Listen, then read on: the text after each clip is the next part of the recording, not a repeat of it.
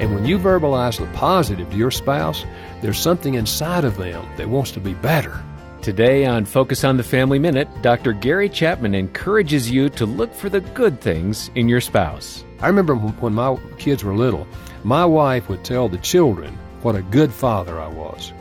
And I knew sometimes she was going way beyond reality. But every time she told them how good I was, it made me want to be as good as she said I was, you know?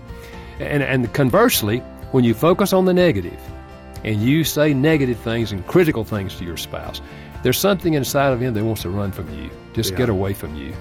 So this whole thing of looking for the positive and choosing to think about the positive, it in itself has a way of moving you back towards spring and summer. Bring an affirming attitude into your marriage for a brighter season. Dr. Gary Chapman has more trusted marriage advice at FamilyMinute.org.